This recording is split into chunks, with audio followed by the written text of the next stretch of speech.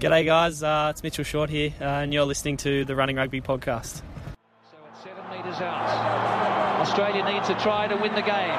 Cobain takes the line out. Australia trying to drive ahead. Gregan again, and Larkham. Kefu. Try Kefu! Did he get it? That's the match winner! That is the match winner! Kefu will never score a more important try. And look at the Wallaby players. That is the dream result they wanted.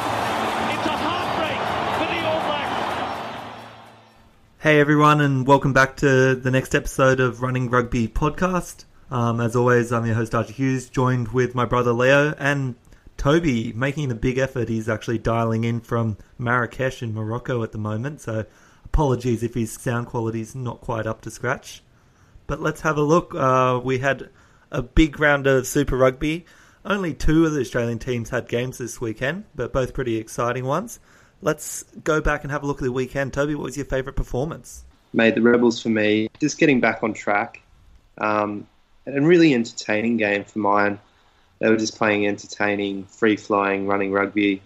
And I just want to give a shout-out to Dave Wessels, like getting them back on track after that pretty poor performance against the Tars last week. They're really just going on and making a name for themselves now in this competition. Yeah, I agree with that. That's definitely a big one. They had a chance to pick themselves up and play well against the touring team and the Sharks, and that's a mid-table team from South Africa, and they've done a good job. They didn't go back to back with losses, which would have really dented their confidence. Aside from that, I really enjoyed that Hurricanes Highlanders game. Some of the theatrics from both teams to finish off scoring phases were great, and Beauden Barrett's little block and collect and score was just phenomenal. Yeah, and for me, I mean, it's one of these rounds where, because there was only two Australian games, you get a chance to watch a few more of these Kiwi games and a few other ones. I tuned into the Sunwolves versus the Chiefs, and I know I'm going to hate watching a lot of these guys run around when they're playing Australia in the Rugby Championship later this year, but God, I do love to see Damien McKenzie in full flight, free-flowing. He can step around about 12 people. You think he's going to get broken in half most of the time, but he just never gets a solid hit put on him. And he put up 2 tries in this game, back at 10 with his brother at 15. They had some good link-ups, and it's just looking dangerous if he gets his hands on an All Black jersey later on in this year. Match report, round 6. But let's look a bit more in depth at that Rebels game from Friday night. You're right, Toby. They bounced back well and came away 46-14 winners over the Sharks. Yeah, great effort by the Rebels and Dave Wessels to come back and come back strong at home. Really excite the Melbourne crowd, and this was their highest margin in winning margin in their history. And they looked the part. Really slick in their back line. They didn't seem to be suffering at all for having a change that back line. Billy Meeks in at inside centre looked really, really good. I was impressed. I haven't seen a whole lot of Billy Meeks prior to this season, and I definitely didn't know he had the skill set for the kicking game that he showed on Friday night. So that was great. And people like Jack Maddox injecting themselves and supporting those breakaways. Anaru Rangi, tireless, great lineouts, involved in the mauls. I think 2 tries for him. And Colby Fainga with a bit more mobility in that back row and a bit more pilfering at the ruck. They had plenty to bring off the bench too. They had a whole lot of depth, which is great because everyone's going to suffer injuries and fatigue through the season. So they've got depth across all positions, and I kind of wonder if Tom English will, the guy was captain a couple of weeks ago, and will Tom English even get back into that back line? It's amazing how many different combinations they've been able to put together. As you say, like they got Jeff Parling finally got a start in the second row. I was really happy to see Colby Fainga get a bit more of a run round at 7 there. I think he really offers something that they don't really have with a few other of their back row options. But you're right, Tom English may not come back into this, but I still don't really know what the most ideal back line is for this team now. If you've got Dane Haylett-Petty looking to come back in next week, what do you think they're going to do? Yeah, personally, I don't know. They look pretty sharp, and I think Seth is still probably getting back into form. He made a few kind of questionable decisions, but I like the look of Jack Maddox back there at 15. But it's hard to argue with, bringing DHP back in. So is this the time to make a change at fly half? I'm not so sure. Jack Debreczeni looked a bit more dangerous in this game. He was carrying the ball well. Still probably not asserting himself as much as a fly half in the back line. And I guess there's probably, because there's so many talented players there that can act as central playmakers, maybe he just steps back a bit and doesn't take control of the game as much as he probably could. But Jack Maddox, do you put him back on the wing and maybe give Sefa a rest? We'll have to see what they do. I think Debreczeni was a bit unlucky. He definitely played better this week, and he is becoming more consistent, and the pieces in that back line are gelling well. He had that early line break and got called back for obstruction, but everything in that flowed really smoothly. That was an example where he did assert himself. But yeah, there's to think that DHP's there, and yeah, I think Sefa's probably the weaker link at the moment. I wouldn't surprise me if he goes back to the bench for a bit of a sort of bit of heat off the bench later in the second half. Well, they're obviously going to be the first Australian team to face one of the Kiwi teams this year, and that's the Hurricanes coming to Melbourne on next Friday night. Is there anything you can identify they need to work on to maybe put up a strong performance, maybe even look to take some points away from this game? Yeah, the Rebels just need to be not conservative with their attack, but I think just really composed and make sure they're not throwing those 50-50 passes, because if they make any sort of errors or give the opportunities to the Hurricanes to counter-attack, they're just going to get torn to shreds, because they just haven't been exposed in that way, I guess, with other teams this year. The Hurricanes are a step above, and they'll just, within 5-10 minutes, they can put 20 points on you. So you've got to be very careful with ball in hand. Yeah, definitely. This is the test. This is the true test. You're playing at home, so you've got that advantage. But the Hurricanes are a far more disciplined and finessed outfit than the Sharks. The Rebels have a really solid set piece. Their forwards played well this week. The backs were really slick. They had a few nice little moves, bit of deception that played well against the Sharks. The best thing I thought they did was they held possession. So they were really wearing the Sharks down, and they didn't make too many errors. So that forced the Sharks to play a bit more loosely. But the Hurricanes are susceptible to the same thing. So if they can just maintain that against the Hurricanes, not overplay their hand, as Toby says, to just play consistently, wait for the opportunities to come. But those cutout balls that the Rebels were flinging around and weren't really punished for, a Geordie Barrett or a Lamb or someone will pick those off and punish you really quickly. So, yeah, the Rebels just need to keep the ball in hand, not try and force any attack, just let it flow. And I think they've got their heads screwed on now. They've won that many games already this season. They should have the confidence that they can just believe in themselves and do that. Yeah, hopefully we'll see them playing with a little bit of maturity in this game, as you said, holding on to the ball. Looking at the other Australian game this round, the Reds, after an extra day of travel probably, going between Brazil and London before they made it over to Cape Town, they finally got there and they took on the Stormers late Saturday night. And the Stormers, they started off strong, and the Reds did come close at the end, but Stormers winning this one 25-19. Yeah, just with the Reds, it wasn't quite as good a performance this week, but I was liking again what I was seeing from them. They were still very physical across the park in defence. You had guys from the back, guys like Karevi just smashing through the line, Aiden Toa looking very dynamic with his feet. Just guys doing their individual jobs well. And I think Brad Thorne's probably kept a very simple game plan for them and just said, look, do each of your roles, don't overplay your hand, play together as a team. And I think you can just see that on the field. They look like they're playing as a team, and that's important. And regardless of the fact that they haven't scored more than 20 points in a single game this year, they've been holding teams to, say, 25 points and under. So they are able to get those wins even though they're not scoring a lot of tries. And they looked strong as a losing side.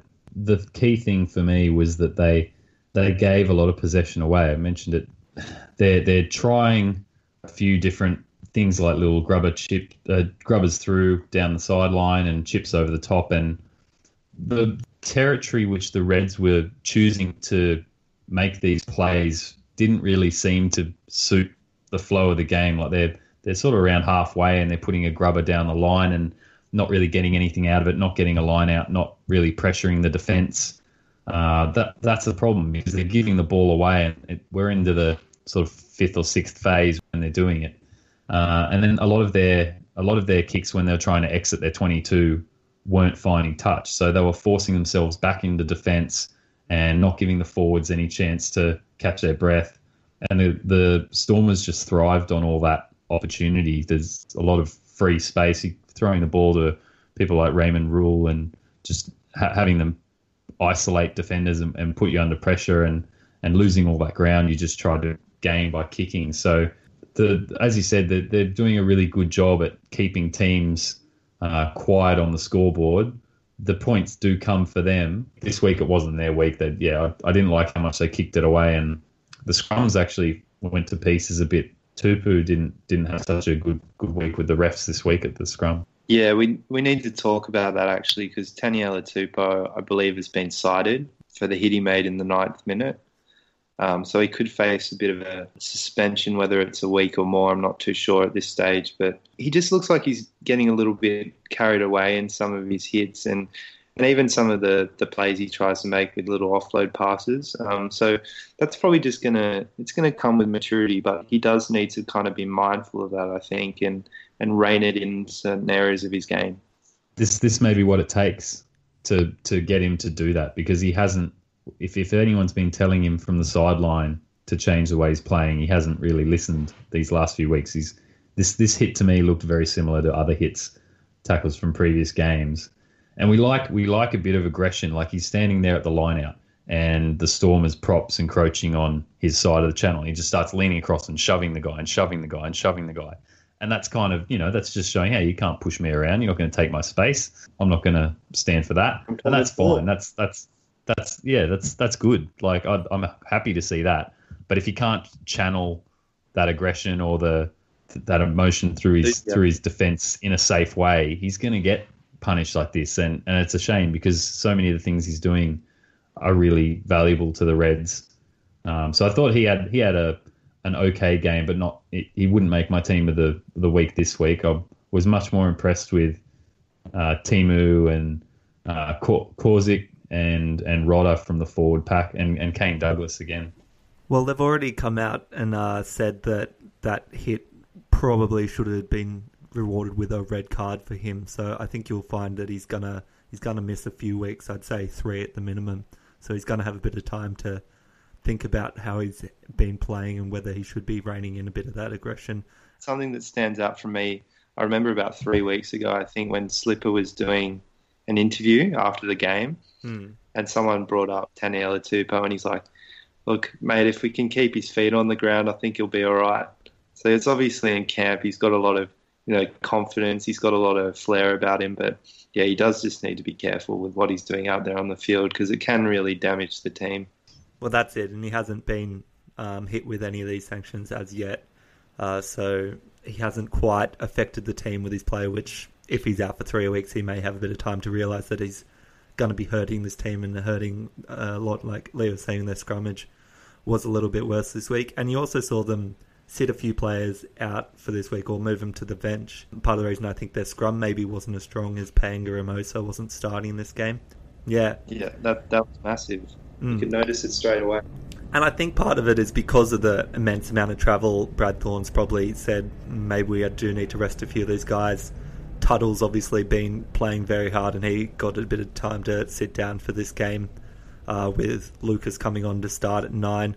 And as well as you saw, Duncan Payawa got to move into 12, and they sort of went back to a bit of that older sort of setup in their backline with the dual playmakers. Which I didn't particularly think worked for them that well, to be honest. I think they were much better when people like Pangaremosa came back on and they reverted to the 10-12 combination of Lance and Karevi. I think that was far more smooth as a combination, and I don't like to talk down players who are putting in a lot of effort, but honestly, if Ben Lucas hasn't made a starting role his own yet in his career, I don't think he's going to. He wasn't up to scratch for me. Like, big step down from Tuttle, seeing Ben Lucas there, and his passes were low. He was putting his first receiver under pressure, throwing passes to their ankles. Maybe it's a bit of the weather, because the weather wasn't ideal. But again, for me, the scrum half's job, number one, is get to the ruck and deliver the ball to someone's chest out in front.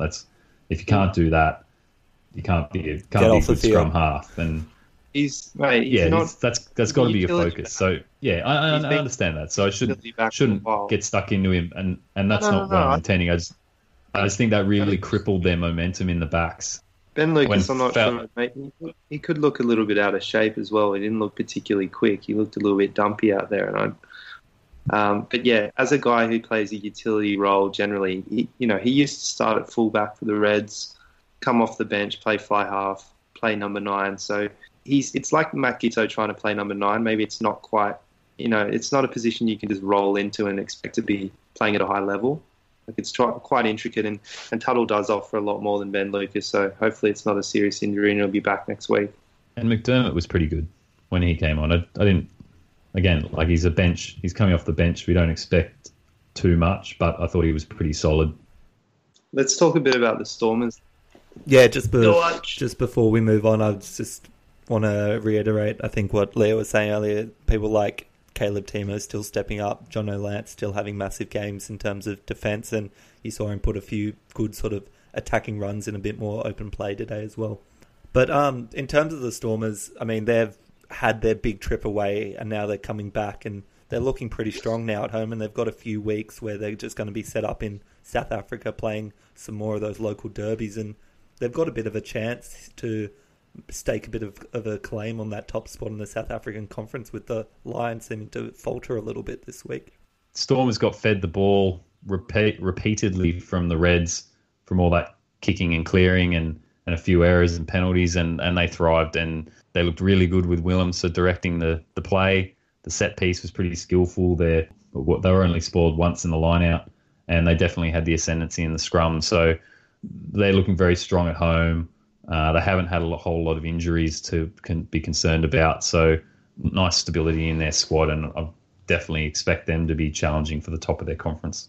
Yeah, they've got a good mixture in their backs of guys like Galiende, and Raman Rule look good again, very fast, and scored a good try there. So Stormers, quite a classy outfit, and I think, because the Lions haven't been on tour yet, they're set up to really take this South African Conference now. Unless the Lions do have a really strong tour where they're playing 4 games, 2 in Australia, 2 in New Zealand, I think the Stormers might have this in the bag if they continue to play like this. So pretty impressed by them, and I'm interested to see actually whether Willemse is going to get the nod for the Springboks 10, because you got guys like Handré Pollard, obviously, Jantjies, even guys like Robert Deprez that could probably play there. So Willemse is looking like he's putting, balanced performance together week to week. So yeah, I guess it'll be down to the coaches what he wants the team to play as. If he wants to keep more to that traditional South African, playing a lot of territory, and then they're going to be looking for someone like Pollard or someone with a big boot and just to play for that territory. But if they want to change a bit to more of that free-flowing expansile game, Willemse is the perfect one to put in there, because he's not afraid to take on the line. He's quick, and he will unleash some of their outside fast men. Yeah, they seem to have a really good balance at the moment. It's not all just kicking for territory and looking for errors. They're showing a lot of variety, and Willemse is not flashy, but he's a very solid pivot for them. Next, let's look at the other team from the Australian Conference, the Sunwolves, and they had another tough day. They were playing back at home at Prince Chichibu in Tokyo, but against the Chiefs, they didn't seem like they could put too much together before the Chiefs were just knocking balls free, and counter-attack was on point. The Chiefs putting 61 points to the Sunwolves 10 on this Saturday afternoon. Yeah, unfortunately the Sunwolves weren't strong at home. The Chiefs they had a really, really top form game for them. They 21 clean breaks, 18 offloads, 62% of the territory in the second half. That it was more balanced in the first half. It was a good contest, but like most of the New Zealand teams, the Chiefs know how to keep enough possession and keep you under pressure, make you run around and just wear you down. So those last 20 minutes are just it's like a Globetrotters show. There's just so much flair and creativity to watch with them. And Archie mentioned how much you're enjoying watching Damian McKenzie. He had a ripper game at 10, which is not where I've wanted to see him so much, but he seems to have found a way to involve himself in open field play, even playing at 10. He doesn't seem like he's boxed in like he was in that early game in round 2. Yeah, and I mean, you're right, Sunwolves still lacking just a little bit and just lacking that generalised talent around the park in a few places. Big shout out though to Sal Markey, one of their wingers, who's continued to put solid performances on every week that I've watched him. I think, Toby, you're saying he's got a nickname from his homeland. Yeah, mate, the Tongan Godzilla. I think he's only been in Japan since last year, I believe. So they've given him that nickname pretty quickly. But you can see why. He's, I think, 108 kilos, 6'3". So he's a big guy to be playing on the wing. More similar to like a Julian Sevilla kind of mould. But he's all power and he's just a bit of an entertainer. Got the blonde kind of, I don't even know if it's a blonde or it's more pink or something. These guys like in the backs for the Sunwolves coming up with some interesting haircuts. But, great to watch. And I'm not sure he's going to play for internationally. I don't think he's had a cap yet. So it'd be interesting to see which countries kind of, trying to get him to play on the wing for them, because be another guy like Murphy that you could get into the Japanese team if he becomes eligible for that. Yeah, definitely. Other games in this round, we had the Crusaders getting back to winning ways, taking on the travelling Bulls in Christchurch. So Crusaders winning this one 33-14, and they were happy probably to have a few more players back. They got Whitelock and Crotty back in this game. They looked a lot better, to be honest. They do need those guys there if they're going to play finals this year, I think, because their depth probably isn't as strong as it has been in previous years. So, playing a team like the Bulls, I always thought they were going to be too clinical, and they decided to be a bit more, I don't know, they kept it a bit tighter in this game because the rain was coming down a bit, and they just played to the conditions and were a lot more composed in their decision making. So I think, it was a performance they needed to have to get back on track after some tough derbies over there in New Zealand. And they still look very strong. Like, poor weather had the game showing more errors in the game, but they're just so clinical in their set piece, and they're definitely a classy outfit. The Bulls still just shoveling the ball around and not really getting enough go forward, not enough consistent gain line, getting across the gain line. So it's a tough tour for the Bulls, and now they get to go home and face the informed Stormers, which I think is going to be another big challenge. Yeah, definitely. And you're right, they're still showing a few flashes, but have yet to put an 80-minute performance on the park. But both these teams heading over to South Africa, as you said, the Bulls heading home to take on the Stormers, and the Crusaders heading over to Johannesburg to versus the Lions. So it'll be two interesting games to see what happens with them. The other New Zealand derby for the round, the Hurricanes and the Highlanders, the top two teams for the conference together. And it was close. It was back and forth, and both teams were pretty committed to creating a pretty amazing highlight reel in this game. But the Hurricanes, still, they just look too strong. 29-12, taking home the win against the Highlanders. Yeah, no matter where you're from, if you're sick of the cricket or another sport that's having a few issues right now, then go and treat yourself to a game like this. This game was a reel of highlights. It's super competitive early on, and then once there's a bit of fatigue, some of the better players start chancing their hand, and it's just so good to watch. And again, not too much kicking, not too many errors, excitement all around the park. And pretty strong defence as well from both teams. I actually thought there'd be a few more points scored in this game, but both teams were pretty hardy in defence, and it kind of took guys like Vince Arso scoring some spectacular tries in the corner to really get over the line. You had guys like Ben Lamb again that were very strong, and I mean, can't New Zealand come up with a winger like guys like Ben Lamb, this guy for the Chiefs, Somalo?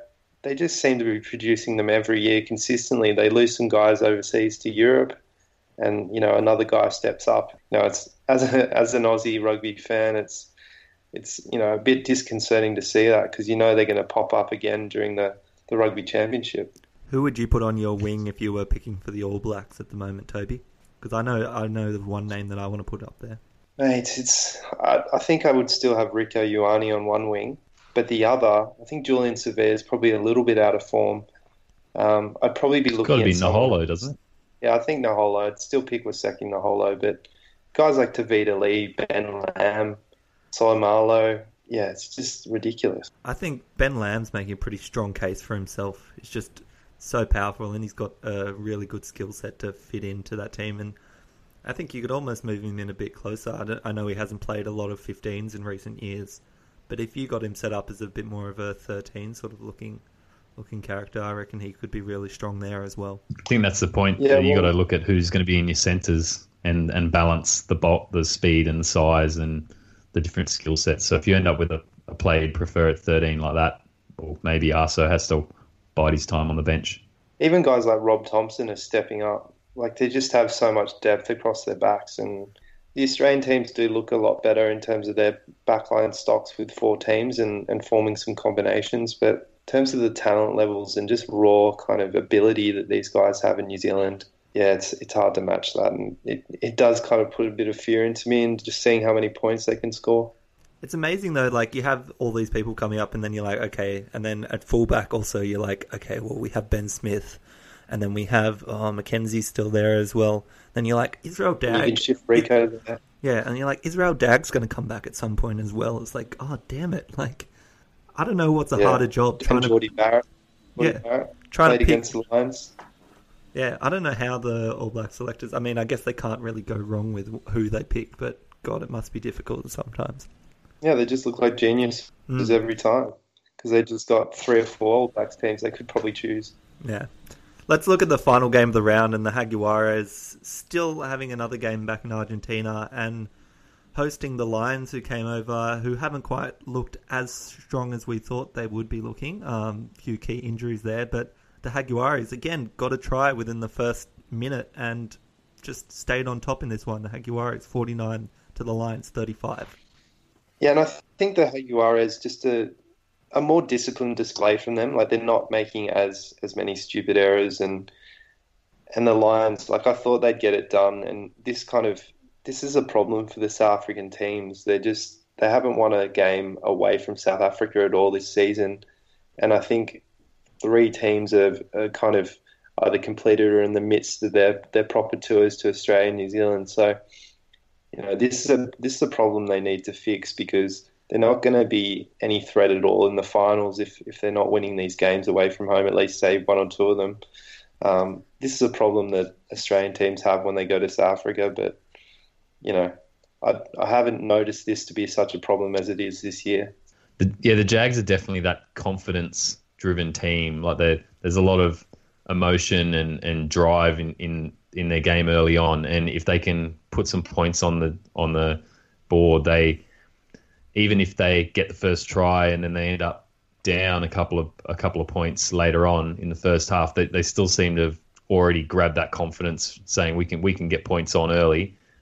We did get points on early, and they just seem to flow through and get more and more attacking opportunities, and it was a volume performance for these guys this time. A couple of good tries from their number 8, Desio, and the Lions just sort of resorted to their forward base, grinding out points through mauls and rolling forward phases, and just you get half a metre out and you put another 7 phases together that go about 10 centimetres, and eventually you get there. But the Jaguares had the flair and were the more entertaining team, even though they had a lot of penalties in this game, and they didn't have great possession and territory stats. It just shows you what that confidence and belief can do. You can be losing most of the stats battles and being set back by penalties and errors, but they have the talent to beat teams if they can just stay in the game mentally. Well, I think the Lions are sort of, at least in their forward pack, are not sort of acting the way they normally do, and I think it probably is partly to do with not having Warren Whiteley in there. But none of their back row are setting themselves up a bit wider in the back line and stuff. You have Quagga Smith, who's playing number 8 and should be stepping into that role. And what Warren Whiteley always did was he always set himself a little bit wider. He took that second pass out and he was able to sort of unleash the back line or get an offload out. And that sort of changed the whole realm of how they were playing. And at the moment you just have, as Leo was saying, you have 7 phases where they go a metre in terms of getting around that try line. And it's just the forwards just going one after the other. And it's what we saw for so long in Australian rugby that we were so frustrated at, because people just knew it was coming and you can just set up and you can just stop it. And you can frustrate people until they make a mistake and you get a turnover. Yeah, it does show you how important Warren Whiteley is to the composure of that team and their structure. And I know that earlier on in the season I was saying the Lions, I didn't think they would be as good this year, and I think we're starting to see that.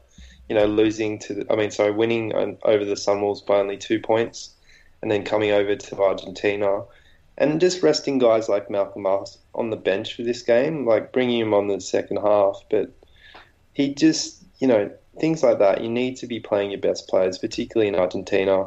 It's always going to be a really combative and physical encounter.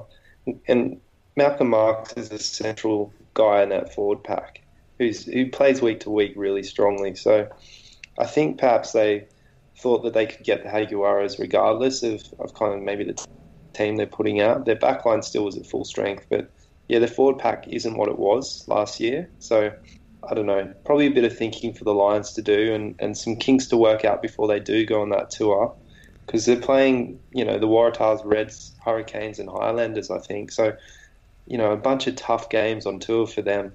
So they could easily drop out of contention for the South African Conference if they don't perform well. Well, it starts next week for them because they're going home, but they're versing Crusaders team that, if they're not on form, they could easily drop another one, and suddenly they're looking really sort of sketchy to make a playoff sort of berth this year. Australian Super Rugby Team of the Week. So starting with the forwards, our front row, and we've gone 1 Reds, 2 Rebels. James Slipper, 100th game, played a great game even in the losing side, heavily involved and wasn't the weaker side of that scrum. He held his own and unfortunately couldn't be matched at number 3 by Taniela Tupu. Anaru Rangi at hooker I thought was fantastic, so involved. Already raved about him. Great to have another hooker coming through. He's not that young though. I think he's 29, former scaffolder. So any other scaffies who want to put their hand up for their local 15, get involved because there's some talent out there. And Jermaine Ainsley, first opportunity for him in our Australian 15 of the round, and has earned it through sort of consistent performances each week. He's been in the conversation and just lifted that little bit in a winning side. Probably the only criticism I've got of him was he did hold a pass that he probably should have thrown when the Rebels were facing 14 Sharks, and they probably left a try out on the field for that one, but I'm sure the boys got stuck into it at halftime. He won't make that mistake again. Yeah, in the second row, give me an All Reds pairing again with Douglas and Rodder. Great games by both these guys, and they're playing big minutes week to week, which is good to see, particularly with the Wallabies season coming up. They're going to be fit and they're going to be used to playing, a lot of minutes, hard yards, and putting in the work. So Kane Douglas again back to form. We're loving seeing what he's doing, and Rodder again still a young second row, but you can see Brad Thorne's had an impact on him, and he's just taken his game to another level, and really impressive in the line-out actually. These two guys just a great pairing together. They complement each other, even though they do have similar games. And I think we're going to be seeing these guys in our lineup for many more weeks to come. Yeah, I saw one of Rodder's steals at the line-out just reminded me a lot of Brad Thorne. So I think you're right. He's having a big sort of impact with those guys there. In our back row, we've just got a bit of a mix between, obviously, the only 2 teams we can choose from. But at our 6, we had Angus Cottrell, who's had a bit of a run at 6 and 7 for the Rebels. Got a bit of work at 6 this weekend and was pretty immense, especially in the line-out, taking a few big takes. And as well, he always has a few big runs and continually does make meters and puts his team on the front foot. So definitely deserves to be there, Angus Cottrell. We'll see if he can keep a hold of that 6 jersey in the Rebels. At 7, we'll go to the Reds and Adam Korchek. Again, as a player that's played some time at 6 and 7, but definitely put a lot of the team's work rate on his back this week. Was running around constantly, got a pretty important charge down against the Stormers, and was really all over the park and making a menace of himself at the breakdown as well. In at 8, we have Caleb Timu, who added another try to his tally this week. Was really good just running off some lines off people like Jono Lance and making a big impact. And it's Cliffy Parlow 2.0 there, mate. You can see it again. He's got the tape around the thighs for the line out. He doesn't lift his knees that much. It just looks like Cliffy Parlow all the way. Yeah, well, I think you're right. I think he's definitely put himself up on that Wallaby selection radar, especially for these first sort of June tests. Toby, who do you want to put in the halves for us? Mate, in the halves pairing, I've gone for Will Genia. He's got rid of his hair extensions, which I wasn't a fan of, as you know, and his game's still, that's one thing that hasn't changed. It's just he's playing at a high level week to week. Really great with his service to Jack Debrasini and probably helping him out a lot there. So Willie's going to be someone who's going to be a shoo-in for the Wallabies at 9. And again, Jono Lance, another great performance from him, and we're happy to put him in at 10 at the moment. I think there with Bernard Foley, probably the 2 form 10s in the country. And I'd like to see him on the bench for the Wallabies come the June Test series. So comfortable having him there with his decisive kicking and just some massive hits in defence again. And I'm going to throw in a new inside centre into our lineup with Billy Meakes this week. He's absolutely earned his spot. First start of the season, and I don't want to be Dave Wessels because I don't know how I'm going to fit in all these awesome backs into my lineup. I've got to take some notes during the game, and my first note on Billy Meakes can kick.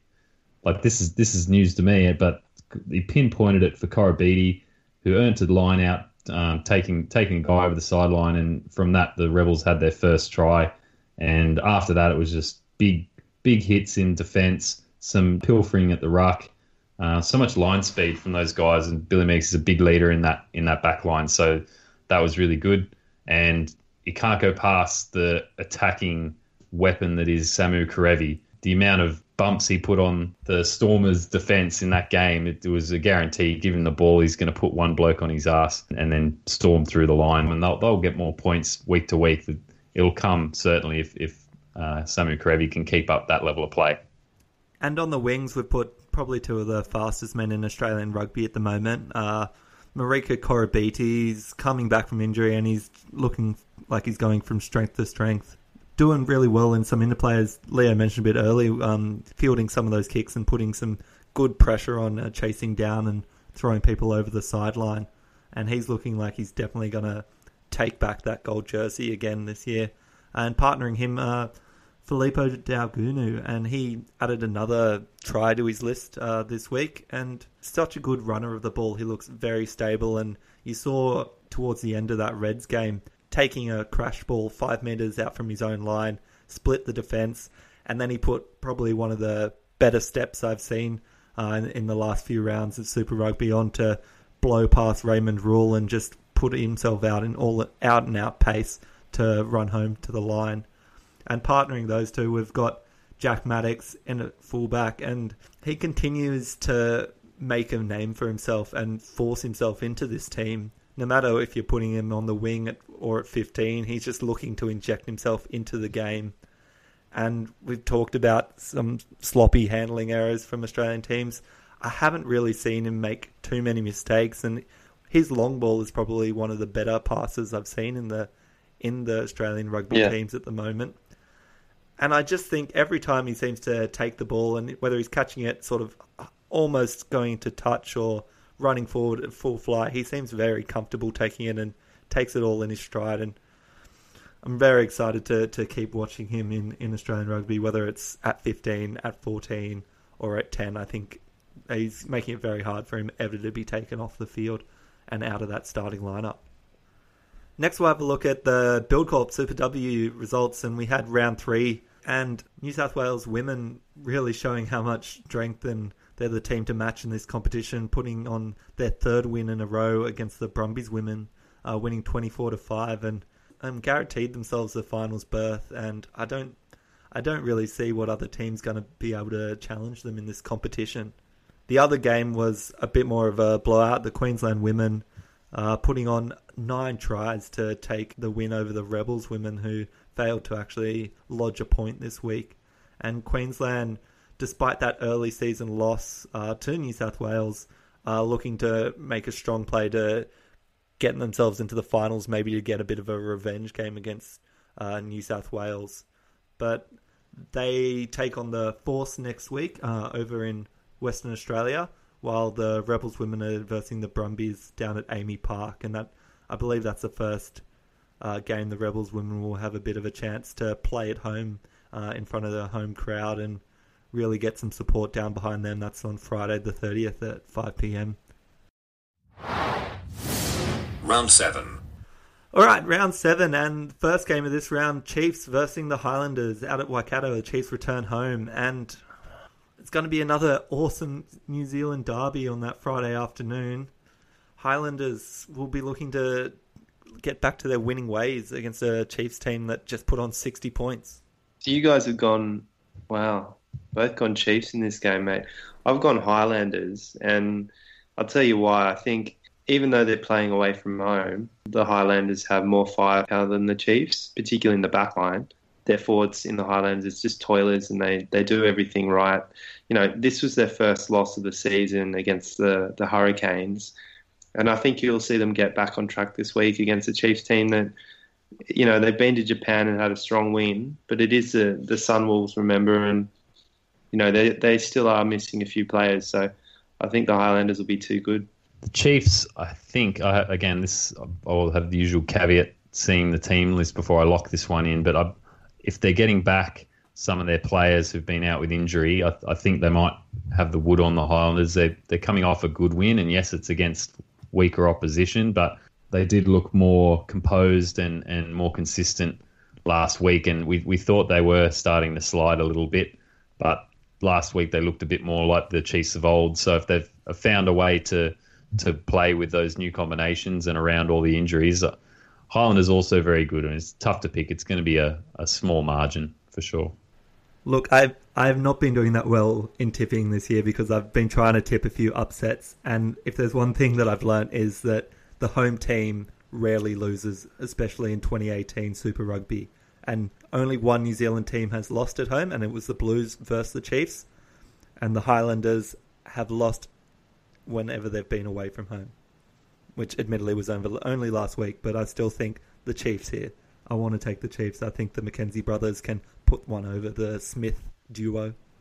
Strong statistical correlation there. Nice to see. Well done, Arch. Yeah, The Highlanders put up a fair show against the best team, I would say, in the competition. And I actually think that the Highlanders will win this one well by more than 10 points. So I'm interested to see what you guys lock in for your margins going forward with this game. Chiefs by 8. It'll be close. TBD. Next we go down to Amy Park, and the Rebels, first Australian team to take on a New Zealand team in this match. And I mean, it helps that they're at home, but it is the Hurricanes, and it's going to be a tough one for the Rebels. Oh, if last week was their first, it's probably, I would say the first test was against the Waratahs to clean sweep the Australian Conference, and they couldn't quite do it.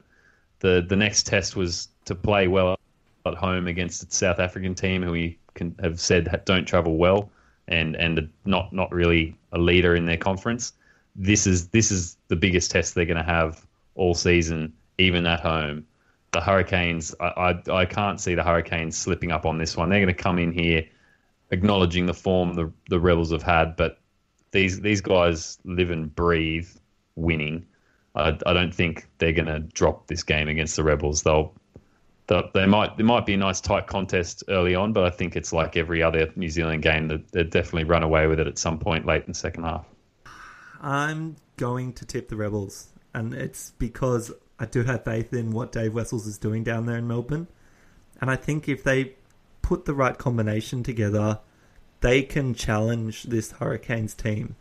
And yes, it does involve some really strong defence and some really good continuation of their play and not giving up easy turnovers. But I think they can put it together. I think the Rebels can steal one out from the Hurricanes. I think the Rebels can do it. Mate, I like that you're backing the Australian team, but unfortunately you're going to lose another tip on this one because the Canes are going to come into Melbourne and they're going to show the Rebels how they should be playing in years to come. You know, the Rebels aren't quite there. The Hurricanes should be if they're on their game at just another level. And they haven't had a whole lot of injuries, which has been important for them. So that backline is just really potent. And seeing the Rebels backline versus the Canes backline, like, there's going to be some fireworks there. So really keen to see this game and probably one of the games of the round, if not the game of the round. Next up, we have the Blues versus the Sharks. And the Sharks, we're talking about these South African teams not travelling well, and it's not going to be too easy with the Blues have had a week off, a bye to really sort of prepare for this game as the Sharks come into Eden Park. Jeez, all right. So a few key injuries for the Blues in this with Sonny Bill out for 2 months with a broken wrist, I believe, and Pulu, is still not going to be back. But I think, look, the Blues will have time to prepare for this. I think they'll be able to put together a much more solid performance than a few of their previous ones. I think the Blues will be able to take it and give the South African teams a bit more misery on these Australian and New Zealand tours.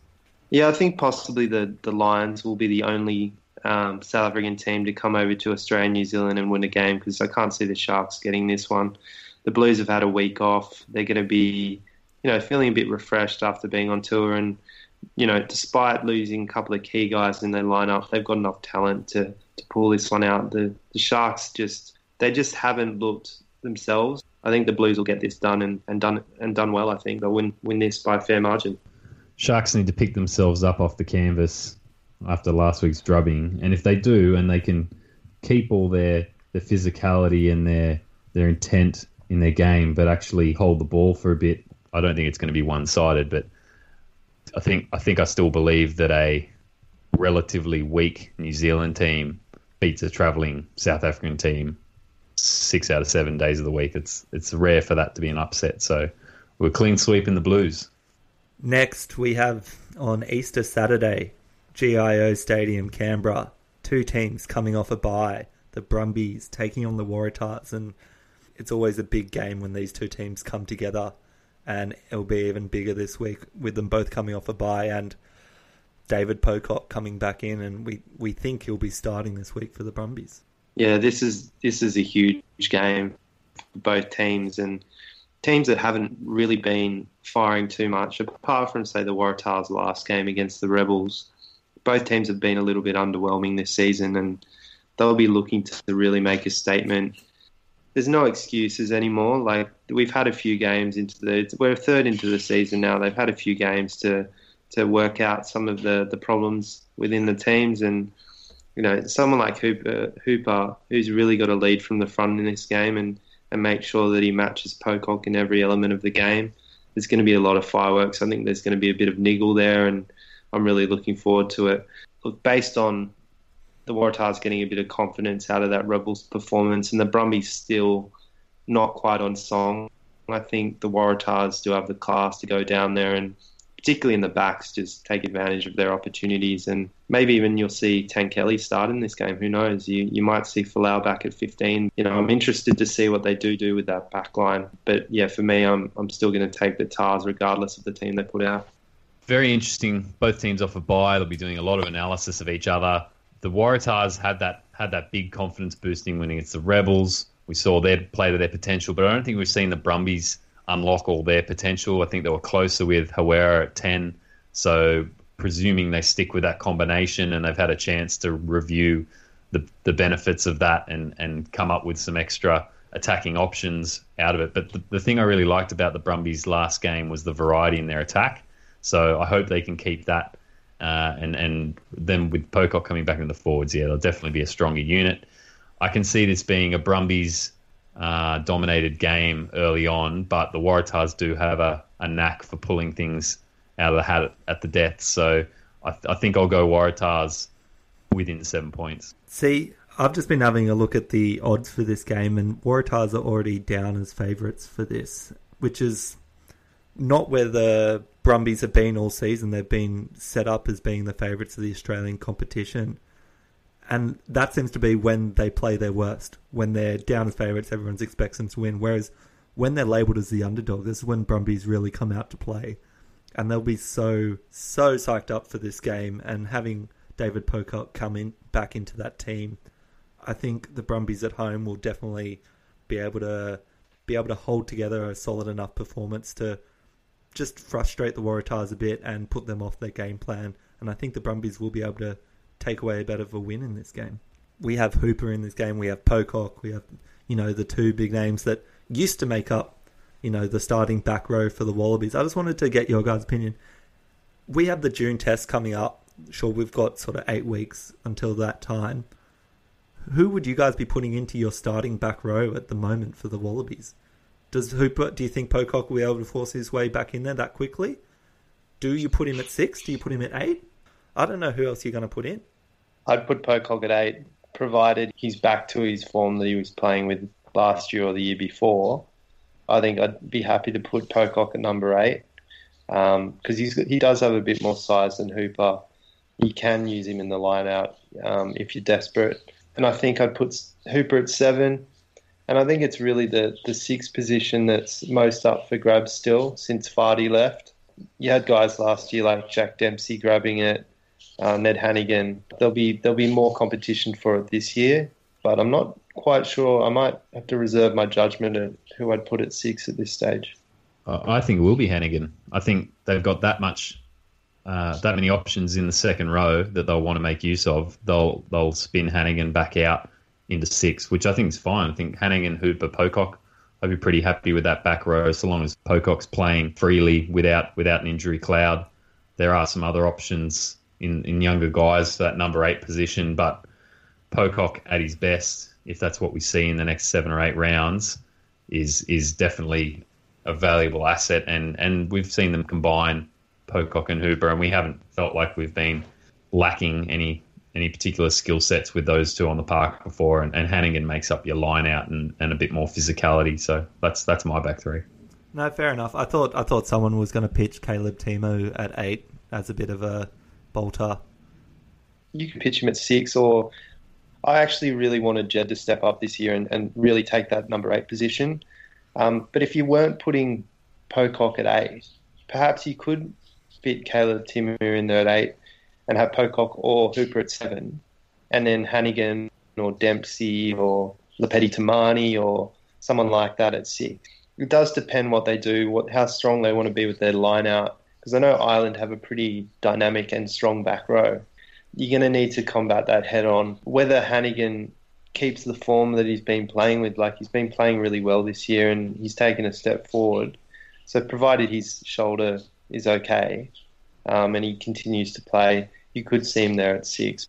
Yeah, I think you're right. I think they're up for grabs, and I think you might see someone like Caleb Timu or Lepeti Tamani make their way either into the starting team or onto the bench, because you have a lot of those big Irish back rowers like CJ Stander and stuff that you're going to have to counter.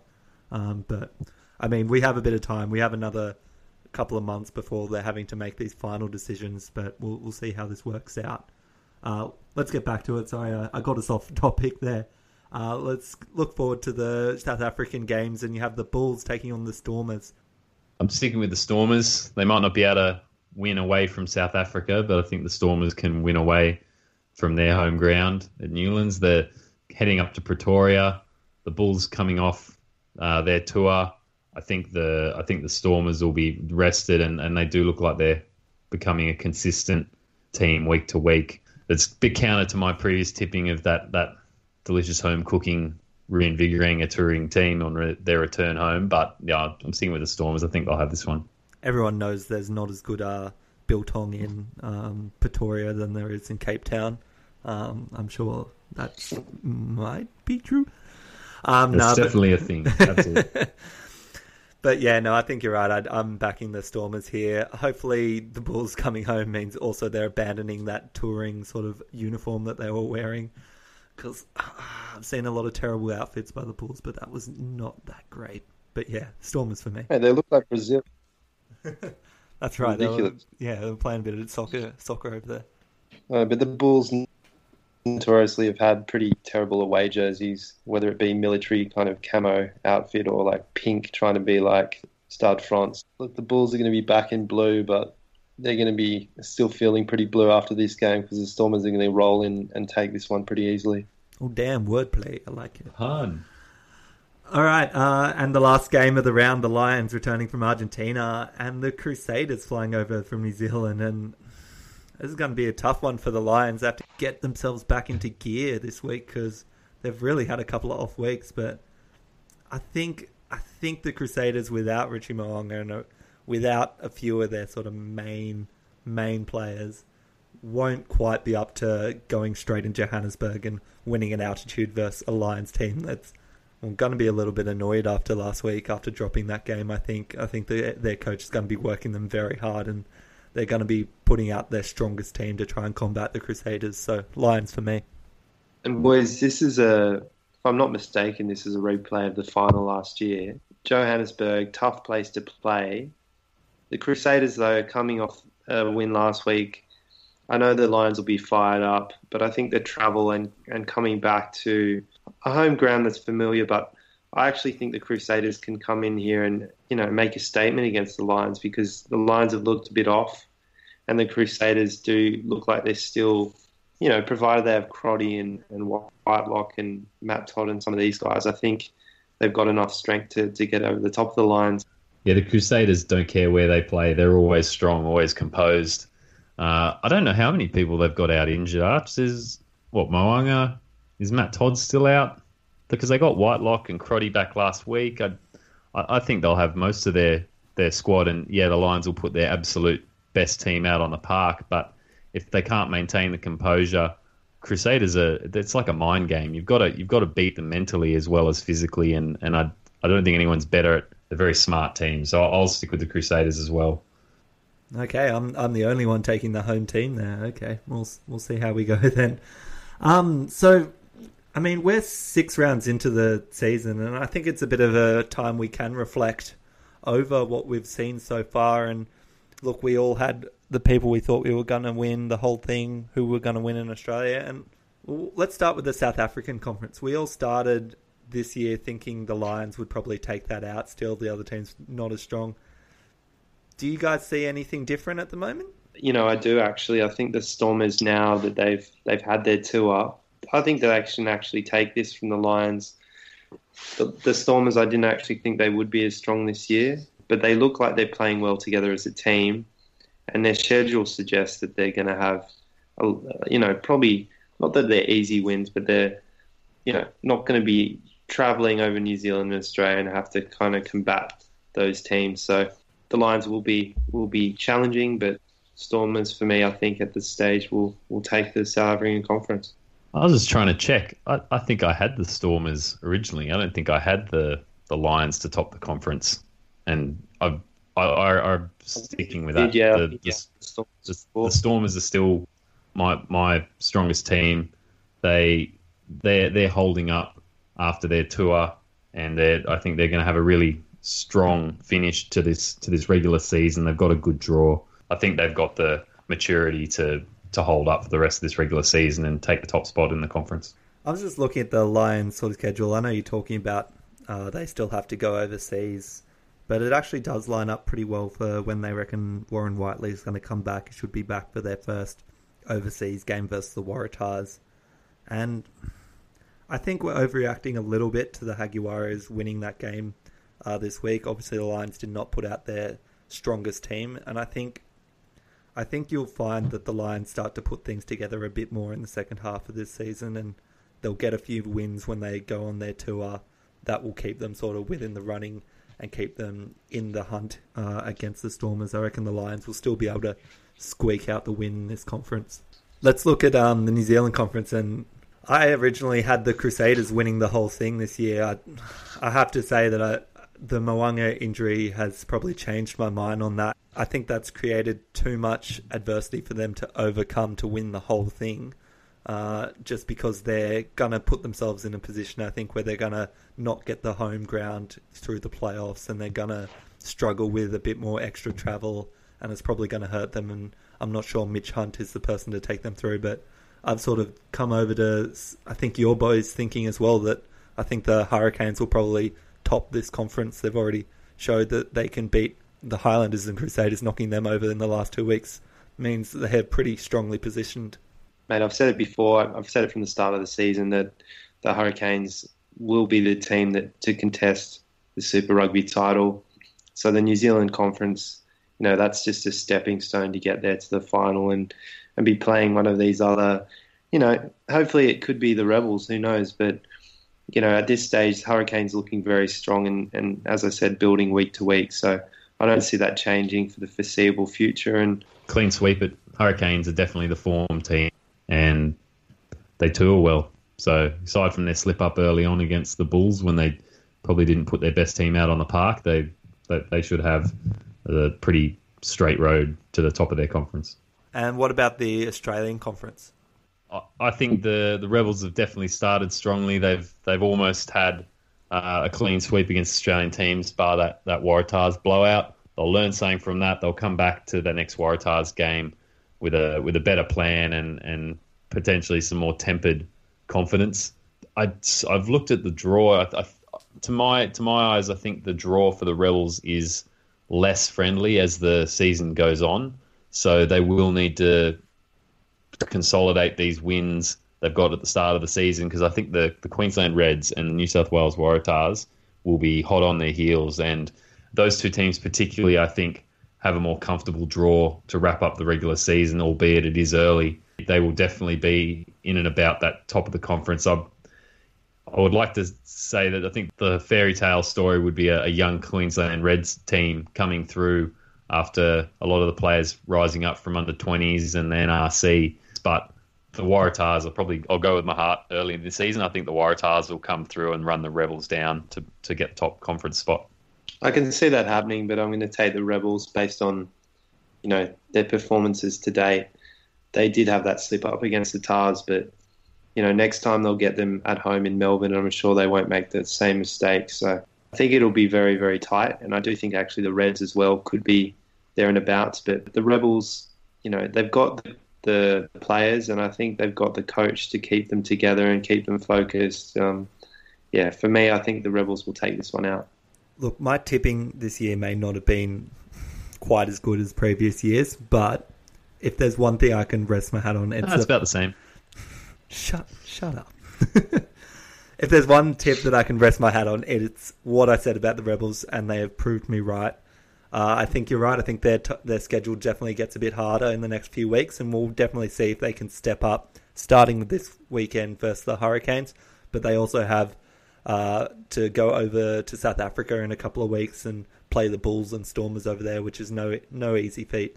Look, even if they're taking home only one win out of some of those tour games, or even if they're just getting bonus points with that keeps them in enough sort of position to stay on top of this conference. And they've given themselves such a good start of the season. They're already 7 points in front of the Reds. And it all starts this weekend against the Hurricanes. If they can get this game, this will go a long way towards, a really strong run for the finals. So Hurricanes, such a big challenge, but I'm hoping they can rise to that. Yeah, hopefully. I think we all want to see that this Friday night. I know I'll be tuning in. All right, guys. That's it from us this week. Thanks again for tuning in. As always, we'll tell you where to find us. Follow us on Instagram at Running Rugby Podcast, or find us on Facebook and chuck us a like. As always, there'll be some news and video content, and we'll put up any lineup changes we see during the week. You can listen to us on Apple Podcasts, Stitcher, or Pocket Casts. Subscribe to us, guys. Tell your friends about us. Chuck us a review. We're really enjoying putting this together, and hopefully you guys are enjoying listening to us. But from all of us here between New South Wales and Morocco, thanks for tuning in, and until next time, keep on running. Run.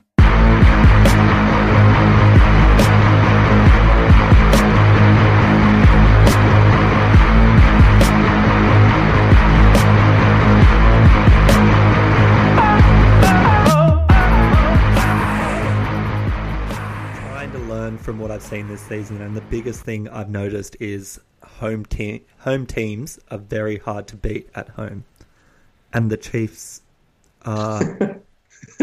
No, that doesn't make sense. Home teams are very hard to beat. Home teams are very hard to beat at home. Okay, so I'll say that You again. say a team playing Teams are very. Okay, yeah. Teams are very hard to beat.